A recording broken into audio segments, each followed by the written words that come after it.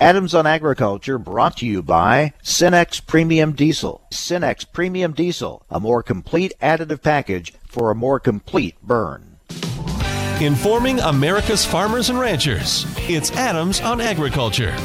Produced by the American Ag Radio Network. Here's your host, Mike Adams. Hello, everyone. Welcome to Adams on Agriculture. Thank you for joining us and letting us be part of your day. A happy holiday season to all of you, and hopefully a safe one for you. Glad you've joined us today. We'll have the latest numbers in the Purdue CME Group Ag Economy Barometer. That roller coaster continues. We'll have the latest numbers from Purdue Ag economist Michael Langemeier. We're going to talk about the debate over who will be the next Secretary of Agriculture and whether or not that choice sends a signal as to the direction of USDA under a Biden administration. We'll talk with the president of the National Farmers Union, Rob Larew, will join us a little bit later. And how does the biodiesel industry feel about the lack of RVO levels being announced for next year under the RFS as that deadline has come and gone? And what about just waiting till a new administration takes power? That's what we heard yesterday from Jeff Cooper with Renewable Fuels Association. From the ethanol standpoint, does the National Biodiesel Board agree with that? What are they thinking? We'll find out today. Plus, look ahead to their virtual meeting coming up early next year. Another one of the virtual meetings that will be held. So all that coming up on today's program. But we're going to start things off with Dan Hallstrom, President and CEO of the U.S. Meat Export Federation. Dan, always good to talk with you. We have some things to discuss concerning Mexico. First of all, some concerns over Mexico's beef grading standards. Tell us about those concerns and have they been addressed? Yeah, thank you, Mike, and thank you for having me. Yes, this situation with Mexico really dates back to 2017 when Mexico first proposed their standards. And in this initial proposal, there was several concerns, and actually USMEF and others in the industry published comments back to SIGARPA regarding some of these concerns. I would say that the primary concern was the terminology that was being proposed. The Spanish terminology was very similar to the English delineation of our grading standards, prime, choice, select, etc. And we felt like these correlations were somewhat intentional because one of the biggest marketing advantages we have in a lot of foreign markets is our grading on beef and differentiating the grain-fed qualities of our beef. So anyway, long story short, fast forward to November, late November last month. The final rule was published by SIGARPA, and they have we feel like the standards now are, we don't have this concern. The names, the titles are totally different, and it's not as closely aligned with our grading standards. So a success in that sense, we feel. Although it may take a little while to implement, right? Yeah, there's still a six-month implementation period, which will take us well into 2021. Dan, what can you tell us about the Mexican economy, how it's rebounding from COVID, and of course that impacts their consumption of products like beef?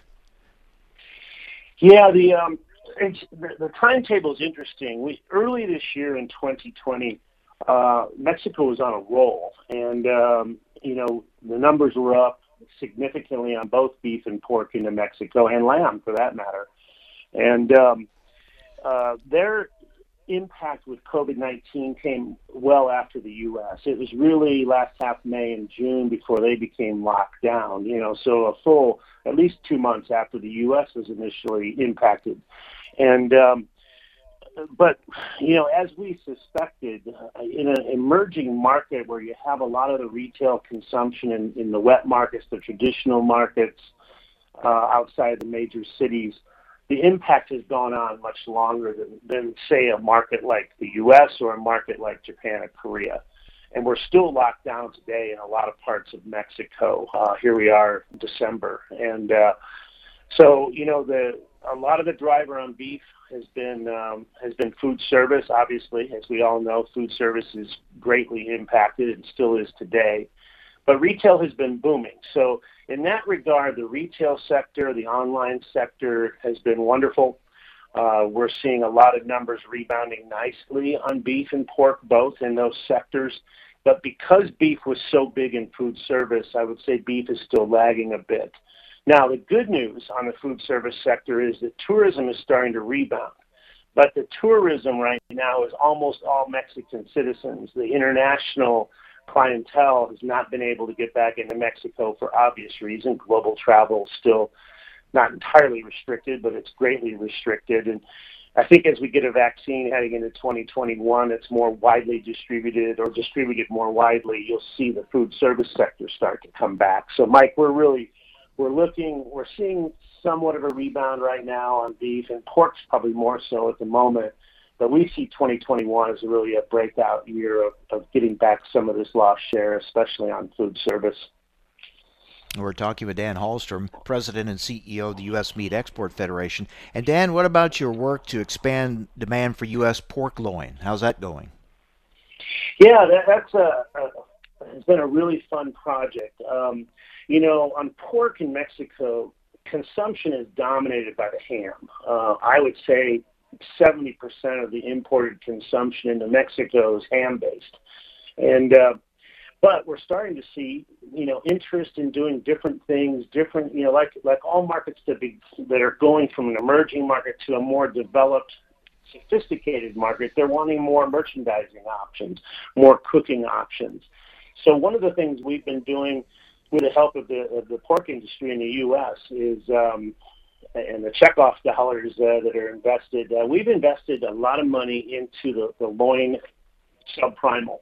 So it's the bone-in loin, it's the boneless loin, it's the shoulder ends, it's the rib ends, it's the tenderloin, and we're giving the Mexican trade options that they're not really that used to. So we recently did an event out in the Baja region of Mexico, the far west region of Mexico, which is a very relatively wealthy region and very progressive. They're open to new ideas. And a few weeks ago, we did a seminar, a 2-day seminar with cooking and tasting and merchandising options. A lot of education went into it with chefs from all over that region, and it was very successful. And it's really fun to look at an emerging market like Mexico that wants new ideas and new options, and U.S.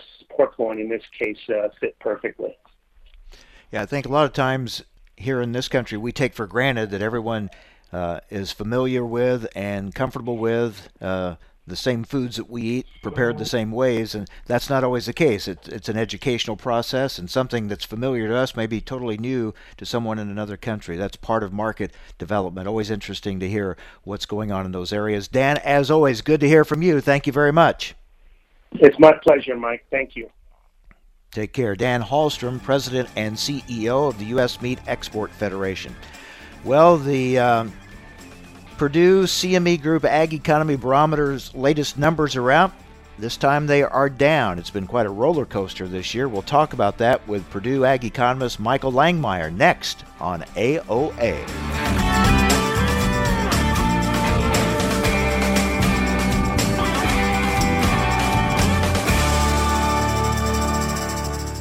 Adams on Agriculture, brought to you by Cenex Premium Diesel. Cenex Premium Diesel, diesel that doesn't mess around. Come experience the virtual DTN 2020 Ag Summit December 7th through 9th. Challenging times demand that you reevaluate your operations. The DTN Ag Summit will focus on ways you can build a more resilient business to farm strong. General sessions and in-depth breakouts will connect you virtually with farmers and financial experts. Have some fun and network with top farmers around the world.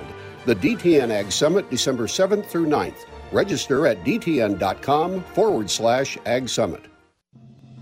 Adams on Agriculture prides itself on bringing top leaders in the ag industry right to your radio speakers. AOA wants to continue that conversation right to your fingertips. Follow AOA on Twitter at AOA_talkshow and Mike Adams himself at the handle Mike Adams Ag. You will receive real-time highlights of the show and keep up with which convention or industry meeting AOA is attending. That's AOA_talkshow and Mike Adams Ag. We hope to see you online. A lot goes into keeping a precision operation moving. The inputs you choose have to deliver results. New Delaro Complete Fungicide from Bayer offers unmatched consistency and the most complete disease control available. Your corn and soybeans are protected and yields higher even in unpredictable conditions. With Delaro Complete, you get results you can count on to help keep your precision operation running smoothly. Always read and follow label instructions. To learn more, visit delarocomplete.us today. A cold front can slow the world to a crawl, but with Cenex Premium Diesel, your fleet can power through. Cenex Roadmaster XL Seasonally Enhanced comes with a more complete additive package for a more complete burn, optimizing cold weather performance over typical number 2 diesel. So rather than complaining about the cold, own it with Cenex Premium Diesel. Cenex Premium Diesel. Diesel that doesn't mess around.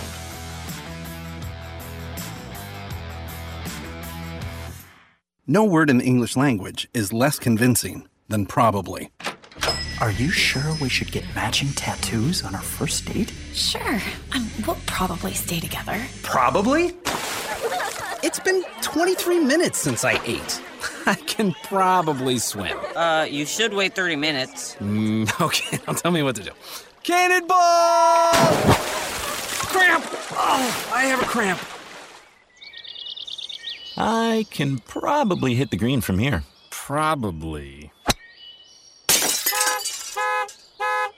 Can I get a mulligan?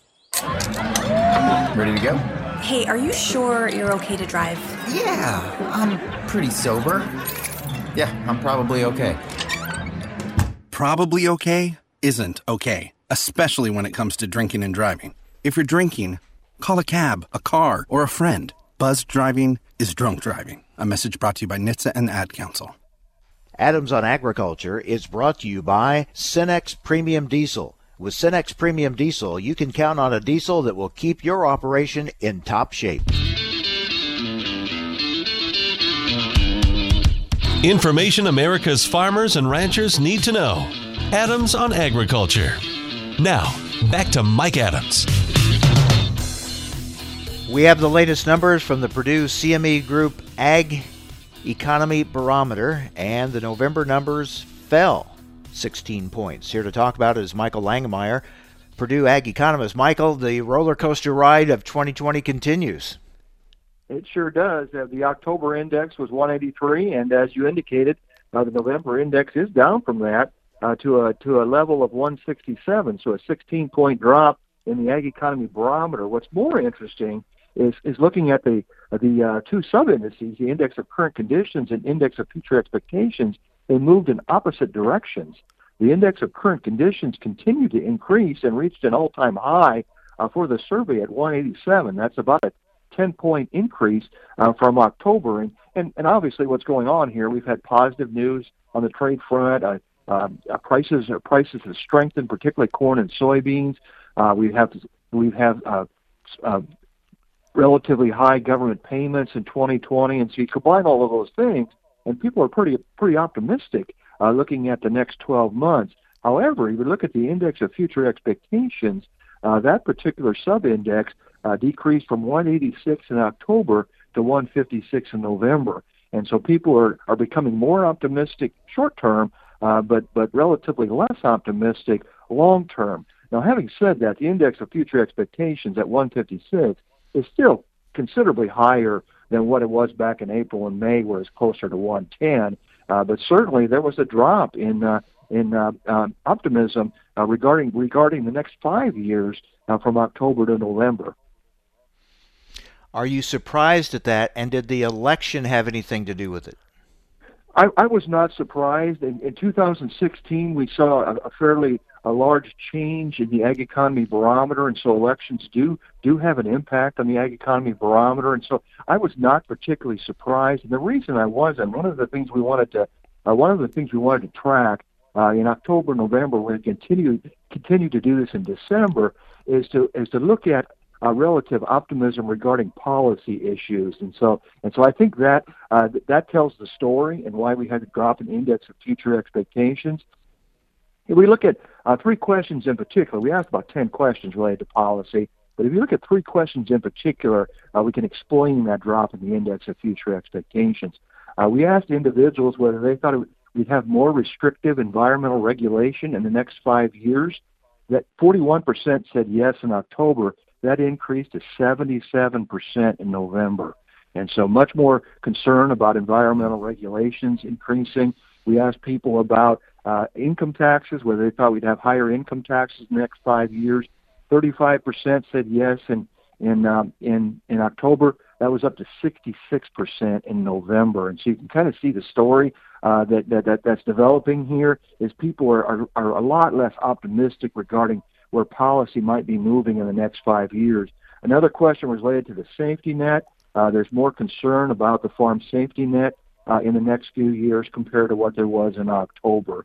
And so I think that's really explaining that drop in the index of future expectations. So I would think then if you look at the election map, the red and the blue, and so much of rural America having supported President Trump, I guess it would not be a surprise, given what looks to be the election results, that we have these numbers in the barometer, because it sounds like they're anticipating these changes, not changes that many would like to see in these areas you just talked about.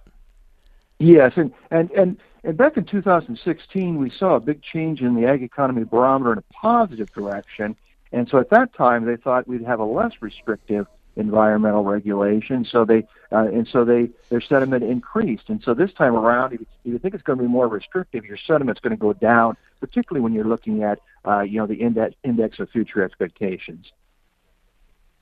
We're talking with Purdue ag economist Michael Langemeier, talking about the results of the latest Purdue CME Group Ag Economy Barometer. So, farmland values, that's something you ask about all the time. What are they saying there about their outlook? Well, the farmland values for the next 5 years really hasn't changed all that much. They're still relatively optimistic that farmland values are going to increase 5 years from now, or going to be higher 5 years from now compared to today. And so that's been very steady for a long time now. That hasn't changed that much throughout this very volatile year in terms of the index. But certainly, they're much more optimistic about land values increasing in the next 12 months. I mean, in this latest survey, 26% expect higher land values in the next 12 months. If you would go back 3 or 4 months, that percentage was considerably smaller. But you'd expect that you'd expect that more people would think land values are going to increase, given the optimism related to the next 12 months. So that index of current conditions being strong, you'd expect to have more people that think land value is going to increase. We didn't ask the cash rent question this month, but we did ask it in October, and we will ask it in December. I wouldn't be surprised at all when we get the December results that there'll be quite a few people that think cash rents are also going to increase in 2021. And so that just, when you have good higher net returns, I mean, we got that net farm income report from USDA ERS came out recently, and you're looking at net farm income $120 billion. That's the highest since 2013. You see something like that, that's going to put upward pressure on cash rents and land values. And how do farmers feel about China? That's going to be kind of interesting to trace how that plays out. There was a drop in the percentage of people that think we're going to increase exports in the next 5 years. I was a little surprised at that because I was thinking that would be more neutral from October to November.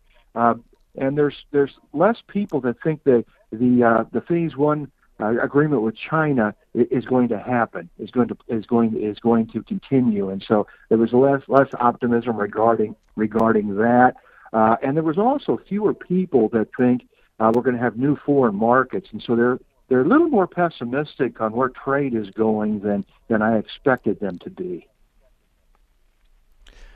So that's interesting how that has gone throughout the course of the year. So I want to get back to where you started, this difference between long-term and short-term outlook on conditions. I find that interesting, the difference between the two right now and how this is developed. Yeah, I think that's quite interesting. But if you think about, USDA ERS does not give a projection for 2021. So let's for net farm income. Let's talk about that a little bit. I mean, net farm income in 2020 as I indicated before, is relatively high. But we have to remember that there was $45 to $50 billion of that $120 billion net farm income as government payments. And so you've got a couple wild cards as you go into 2021. Obviously, we're not sure what prices are going to be next fall. I mean, they could be lower than they are now. You look at the futures markets, they are somewhat lower, but they're still relatively strong compared to where we've been the last few years. And so you've got a lot of uncertainty moving into 2021. And so part of what's going on here is they know that net farm income is strong this year. They had some very, particularly for crop agriculture across most of the Corn Belt, net returns look pretty good this year. But they're seeing 2021 probably a large reduction in government payments, probably lower prices, and so I think naturally there's going to be more optimism with in the short term versus the long term. So we'll see how that plays out, and does the market rally continue, and we start seeing who's going to fill key spots in a Biden administration. All that will, I would think, start impacting the results and the attitudes in the next set of numbers. Yeah, and one other thing I would like to point out regarding that index of future expectations, like I said, it did drop, but it's still higher than what it was certainly right after COVID. One of the questions we ask periodically, is this a good time to bring a family member back? And 60% said yes. That is relatively high compared to what the responses we've got in previous surveys. And so that kind of puts in perspective where we're at with that index of future expectations. Yes, there's less optimism, certainly compared to October, but there's that tells me that there's still quite a few people that think agriculture is perhaps going to look a little better in 2020 certainly, but 2021 compared to that 14 to 19 period. Kind of reminds us that even though you have to kind of look behind the headline sometimes, and the headline says, well, this month the barometer's down 16 points. But as you said, if you look closer at the numbers and put them in the bigger picture, there's more optimism there than the headline might indicate. Interesting. Michael, always good to talk with you. Thanks. We'll talk again next month. Yep. Thank you. Take care. Purdue Ag economist Michael Langemeier with the latest Purdue CME Group Ag Economy Barometer numbers.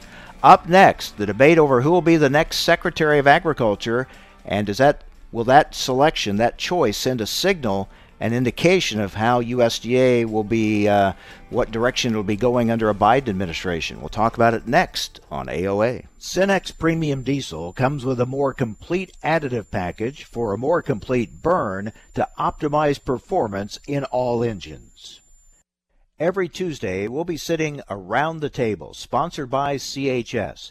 Join us and learn how CHS creates the vital connections that empower agriculture, helping farmers and ranchers like you succeed. We'll hear from different voices from throughout the cooperative system, sharing stories about how good things happen when people work together. Join us around the table every Tuesday or visit cooperativeownership.com to learn more. A lot goes into keeping a precision operation moving. The inputs you choose have to deliver results. New Delaro Complete Fungicide from Bayer offers unmatched consistency and the most complete disease control available. Your corn and soybeans are protected and yields higher even in unpredictable conditions. With Delaro Complete, you get results you can count on to help keep your precision operation running smoothly. Always read and follow label instructions. To learn more, visit delarocomplete.us today. You're listening to Adams on Agriculture for the American Ag Network. I'm Kirsten Rahl. Grain markets are mixed, with the soy complex recovering from Wednesday's sell-off, while wheat and corn trade on either side of unchanged after their higher close on yesterday's trading session. Weather and weekly demand indicators continue to drive the bus until supply comes back into focus after the first of the year. On the Board of Trade, March corn trading a fraction higher at 4.24 cents. The May contract down a fraction at 4.26 1/4. March soybeans trading 7.5 cents higher at 11.62 1/4 cent. The November contract up 2 at 10.34. Chicago wheat March down 6 3/4 at 5.81 3/4. Kansas City wheat March down 5.5 cents at 5.48 1/4 cent. Minneapolis spring wheat March down a penny at 5.55. Following the midweek bounce higher in live cattle future trade, the direction of the complex through the end of this week remains less clear. Eroding beef cutout values and mixed cash cattle price moves may keep prices choppy in a moderate price pattern. A light to moderate trade in the north was seen yesterday, with dress deals marked at $172 to $174. The south reported a light trade of $110 to $112. We should see a little more trade today, especially in the south. Today's asking prices are around $112 to $113 on a live basis and $175 to $176 dressed. On the Board of Trade, February live cattle trading 50 cents lower at $113.47. The April contract down 27 at $116.92. March feeder cattle down 40 at $140.57. The April contract down 27 at $141.82. February lean hogs down 22 at $67.65. The April contract down 5 cents at $70.82. You're listening to Adams on Agriculture for the American Ag Network. I'm Kirsten Rahl. Wake up and text. Text and eat. Text and catch the bus. Text and miss your stop. Wait. Text and be late to work. Sorry, I'm late. Text and work. Text and pretend to work. Text and act surprised when someone calls you out for not working. Who, me? Text and meet up with a friend you haven't seen in forever. Hi. Oh, hey. Text and complain that they're on their phone the whole time. Text and listen to them complain that you're on your phone the whole time. Text and whatever. But when you get behind the wheel, give your phone to a passenger. Put it in the glove box. Just don't text and drive. Visit StopTextsStopWrecks.org. A public service announcement brought to you by the National Highway Traffic Safety Administration and the Ad Council. Adams on Agriculture brought to you by Cenex Premium Diesel. Cenex Premium Diesel, a more complete additive package for a more complete burn. Information America's farmers and ranchers need to know. Adams on Agriculture. Now back to Mike Adams. A lot of speculation about who will be the next Secretary of Agriculture. Let's talk about it with the President of the National Farmers Union, Rob Larew. Rob, thanks for joining us. The names we hear most are Marcia Fudge and Heidi Heitkamp. Do you think they're the two leaders in the clubhouse at this point? Well, they're certainly the two candidates that are getting, as you pointed out, the most attraction out there in the media. I think it's always kind of a cautious thing to kind of focus only on that because, ultimately this is a decision that will be made by one person, that's President-elect Biden, and those, counseling him closest to him in the inner circle are the ones who really know how many people are on that short list right now. So with Marcia Fudge, there have been concerns raised. She doesn't have a production agriculture background. Her expertise or her passion seems to be towards nutrition programs. For Heidi Heitkamp, there have been some pushback about her connections to agribusiness and some things like that. So how do you see this playing out and the debate within that Biden circle on what direction he may want to go?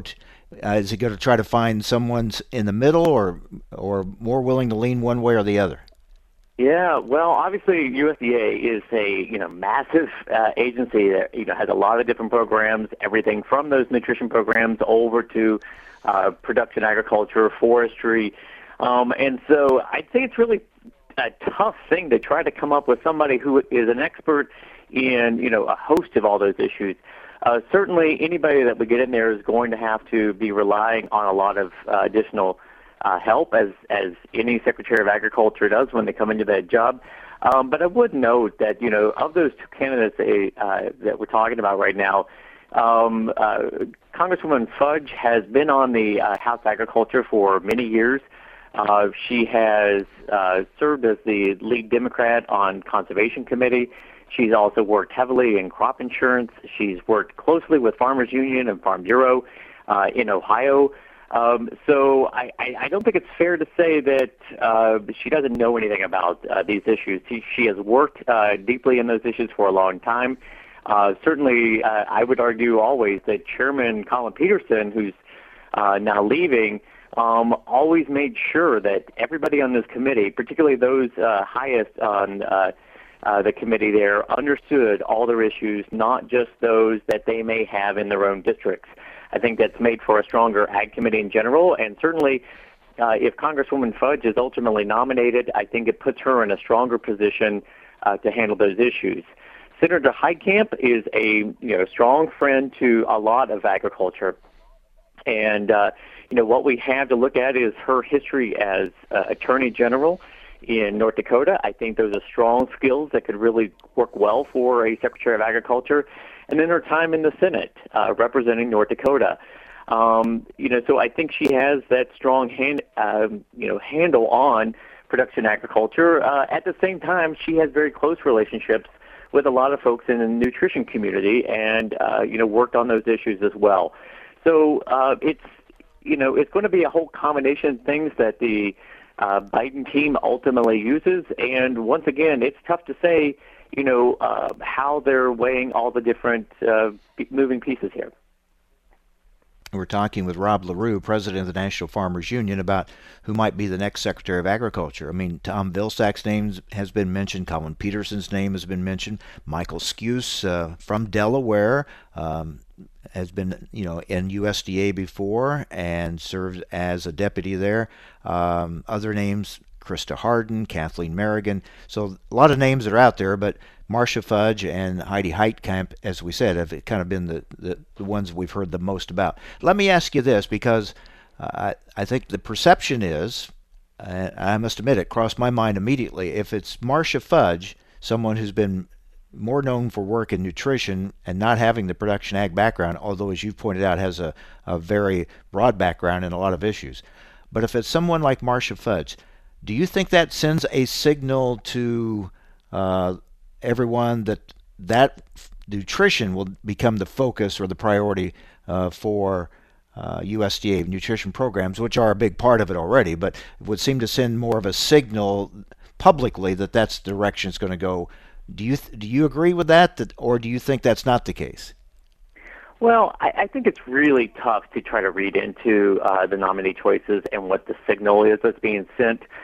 So I would really caution anybody from trying to read too much into whoever the nominee might be, because ultimately, whoever it is, if it's Congresswoman Fudge, if it is former Senator Heitkamp, if it is someone else on the list of names here, they will be implementing what is ultimately Biden's kind of rural plan, and that's everything from rural development to production ag and also nutrition programs. So I think, it's tough to read too much into that, unless, of course, the announcement came with any messaging directly with it. Otherwise, just knowing who the person is, I don't think, I would really caution people from reading too much into that, because I think it's, if it is one person who may be strong in production agriculture, that doesn't mean that there isn't going to be an emphasis on nutrition. Certainly in an environment right now with so much job loss out there and the continuing struggles with the pandemic, food lines everywhere are just record numbers. So there's going to have to be an increased emphasis on that. Agriculture, while we're seeing some rebounds in some of the markets, is obviously still, has a lot of trouble spots, and we're going to have to continue to figure out how we're going to get them a more stable path. So there's a lot that needs to be focused on here, and whoever they end up nominating will have a tough road, but we'll need to focus on all of these pieces. Secretary Purdue has been very relatable. As he traveled the country the last 4 years, he related to farm audiences. Do you think if it's Marcia Fudge, for instance, that would be would it be harder to accept for farmers and ranchers across the country, someone that doesn't have a production agriculture background? Well, look, I think that's really discounting, I think, farmers and ranchers out there and Congresswoman Fudge, because I would expect that there would be strong acceptance and kind of relatability out there. She has been, working again on the Ag Committee for many, many years. The Ag Committee, although it does handle nutrition issues, handles, all the rest of the programs down at USDA. And so she is well versed in that. She has met with farmers in her home state of Ohio. She's met with farmers across the country. So I don't think that we have that much to worry about there. And I would, again, whoever is secretary is going to have to be somebody that can relate and work across a whole diverse set of issues here. So I am confident whoever the Biden team ultimately nominates here is hopefully going to be somebody that will work very strongly for family farmers and ranchers across the country. We need it. We need a strong leader there, but can also meet the demanding needs for the hunger community. We just are going to need somebody that can manage both of those issues.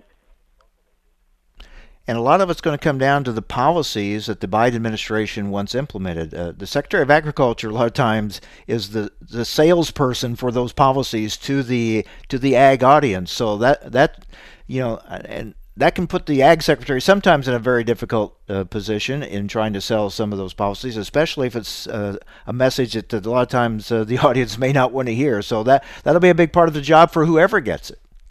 Absolutely, and that happens across any of the administrations and the changes.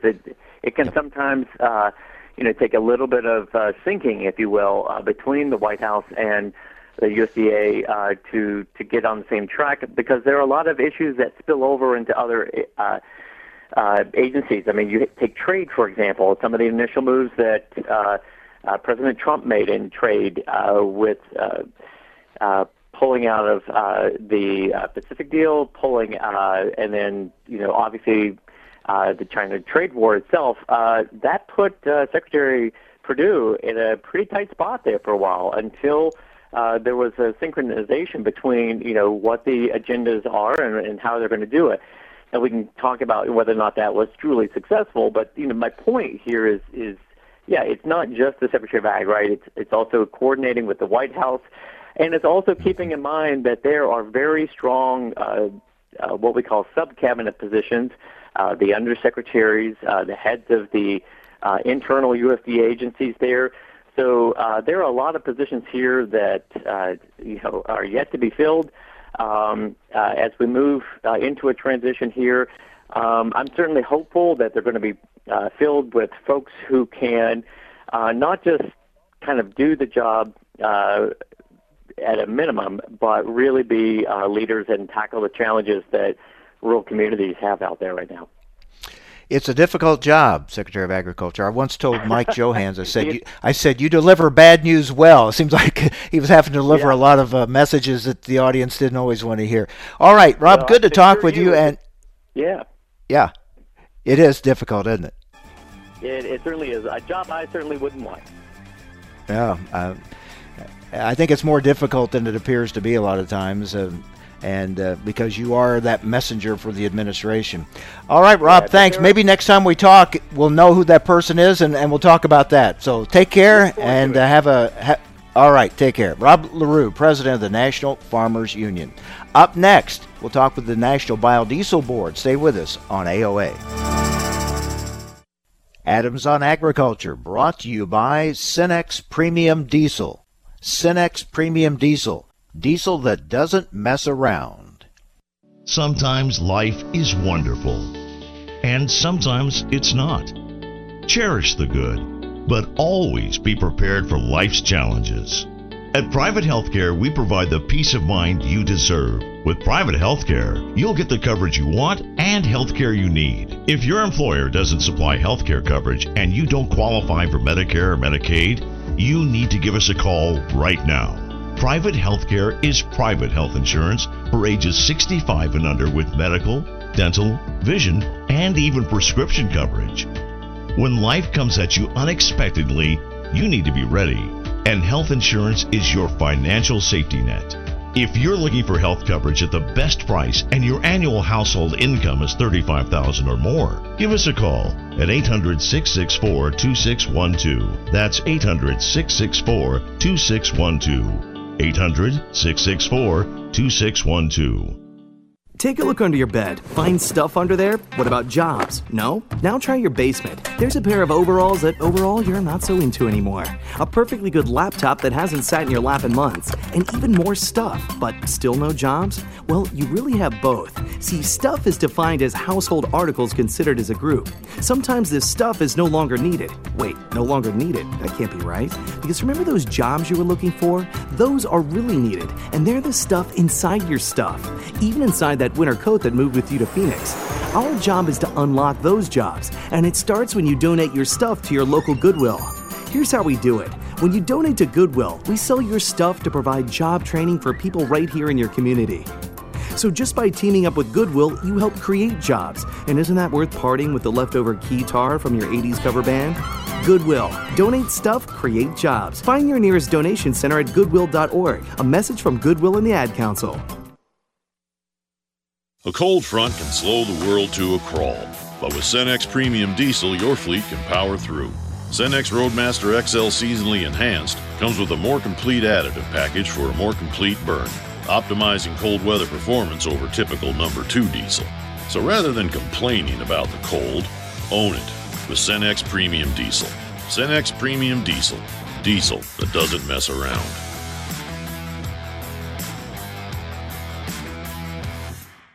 Come experience the virtual DTN 2020 Ag Summit December 7th through the 9th. Challenging times demand that you reevaluate your operations. The DTN Ag Summit will focus on ways you can build a more resilient business to farm strong. General sessions and in-depth breakouts will connect you virtually with farmers and financial experts. Have some fun and network with top farmers from around the world. The DTN Ag Summit December 7th through the 9th. Register at dtn.com/Ag Summit. I'm Mike Adams, and this is Best in Class, brought to you by Bayer DeLauro Complete Fungicide. We're talking with Randy Myers, Agronomic Solutions Manager for Bayer. Randy, we've heard a lot of farmers say they've had a lot of success using fungicides the last few years. So what you're saying, you take DeLauro and then you add to it DeLauro Complete. You've got more tools in the toolbox now. Yeah, and that's become more important. If we go back to, let's go all the way back to around 2005, 2006. That was when they first started using fungicides more commonly on corn and soybeans. Now, at that time, a lot of the products were just single-component materials, and they were working just fine. But as time has moved along, what we've done is we have created environments where disease pressure has been ratcheting up. As our planting populations go up, as the row spacings get narrower and narrower, we are creating a fungal nursery where that canopy is very quickly trapping the humidity off the soil right there where the residue is at. And as we've reduced tillage, that corn residue and soybean residue, that's where a lot of these diseases survive and overwinter. So now we've created an environment that's more conducive to fungal infections, and the need for higher levels of performance continues to ratchet up. So the products that were working just fine back in, say, 2007, they don't cut it anymore. So we have to continually up our game to be able to bring consistency against all the important pathogens as that spectrum starts to change. And it does change. Now we've got gray leaf spot, heavier pressure in some places than we've ever had before.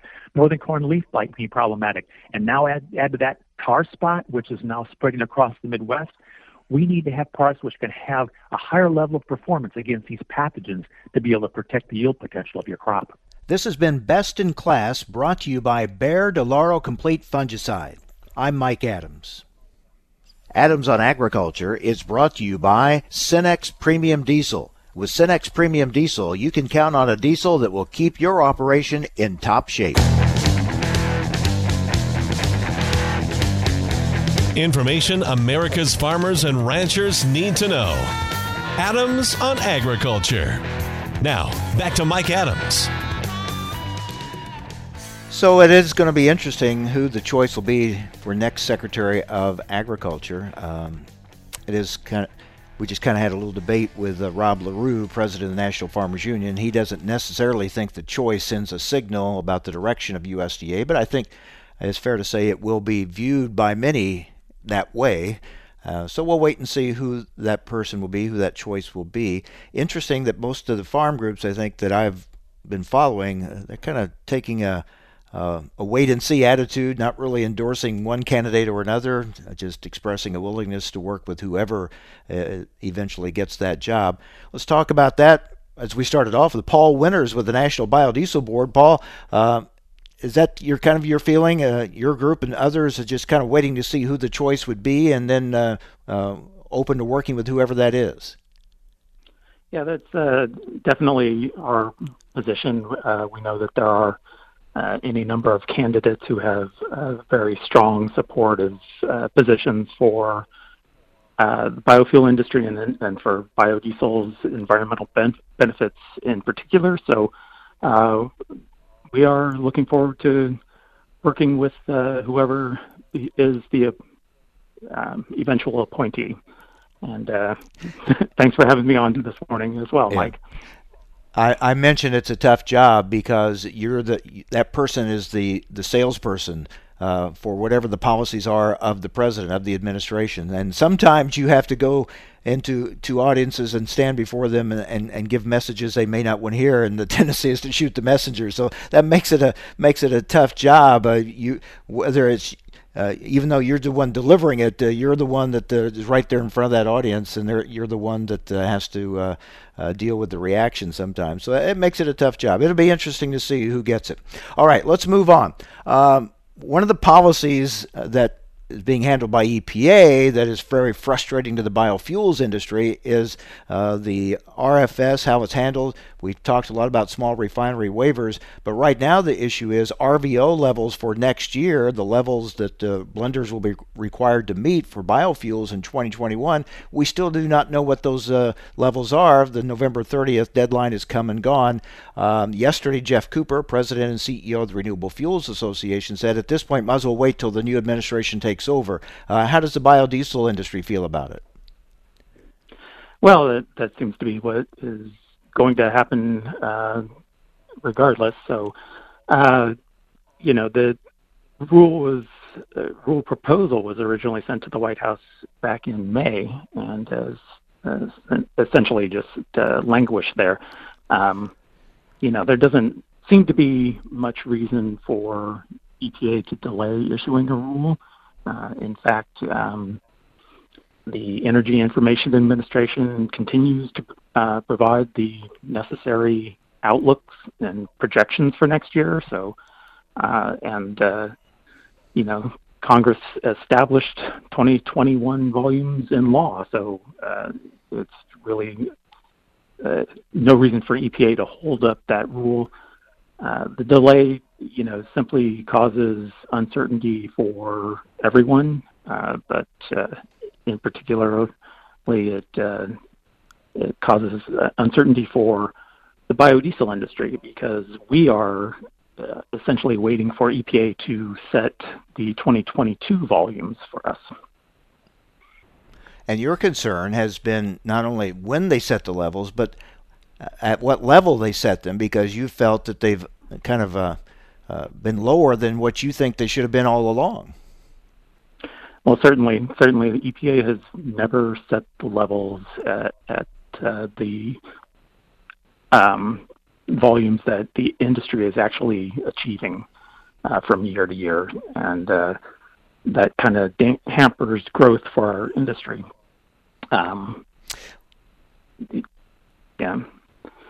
It's been, with 2022 coming, we have a real expectation that there should be growth in the volumes for our industry because that growth is established in the advanced biofuel volumes for 2022.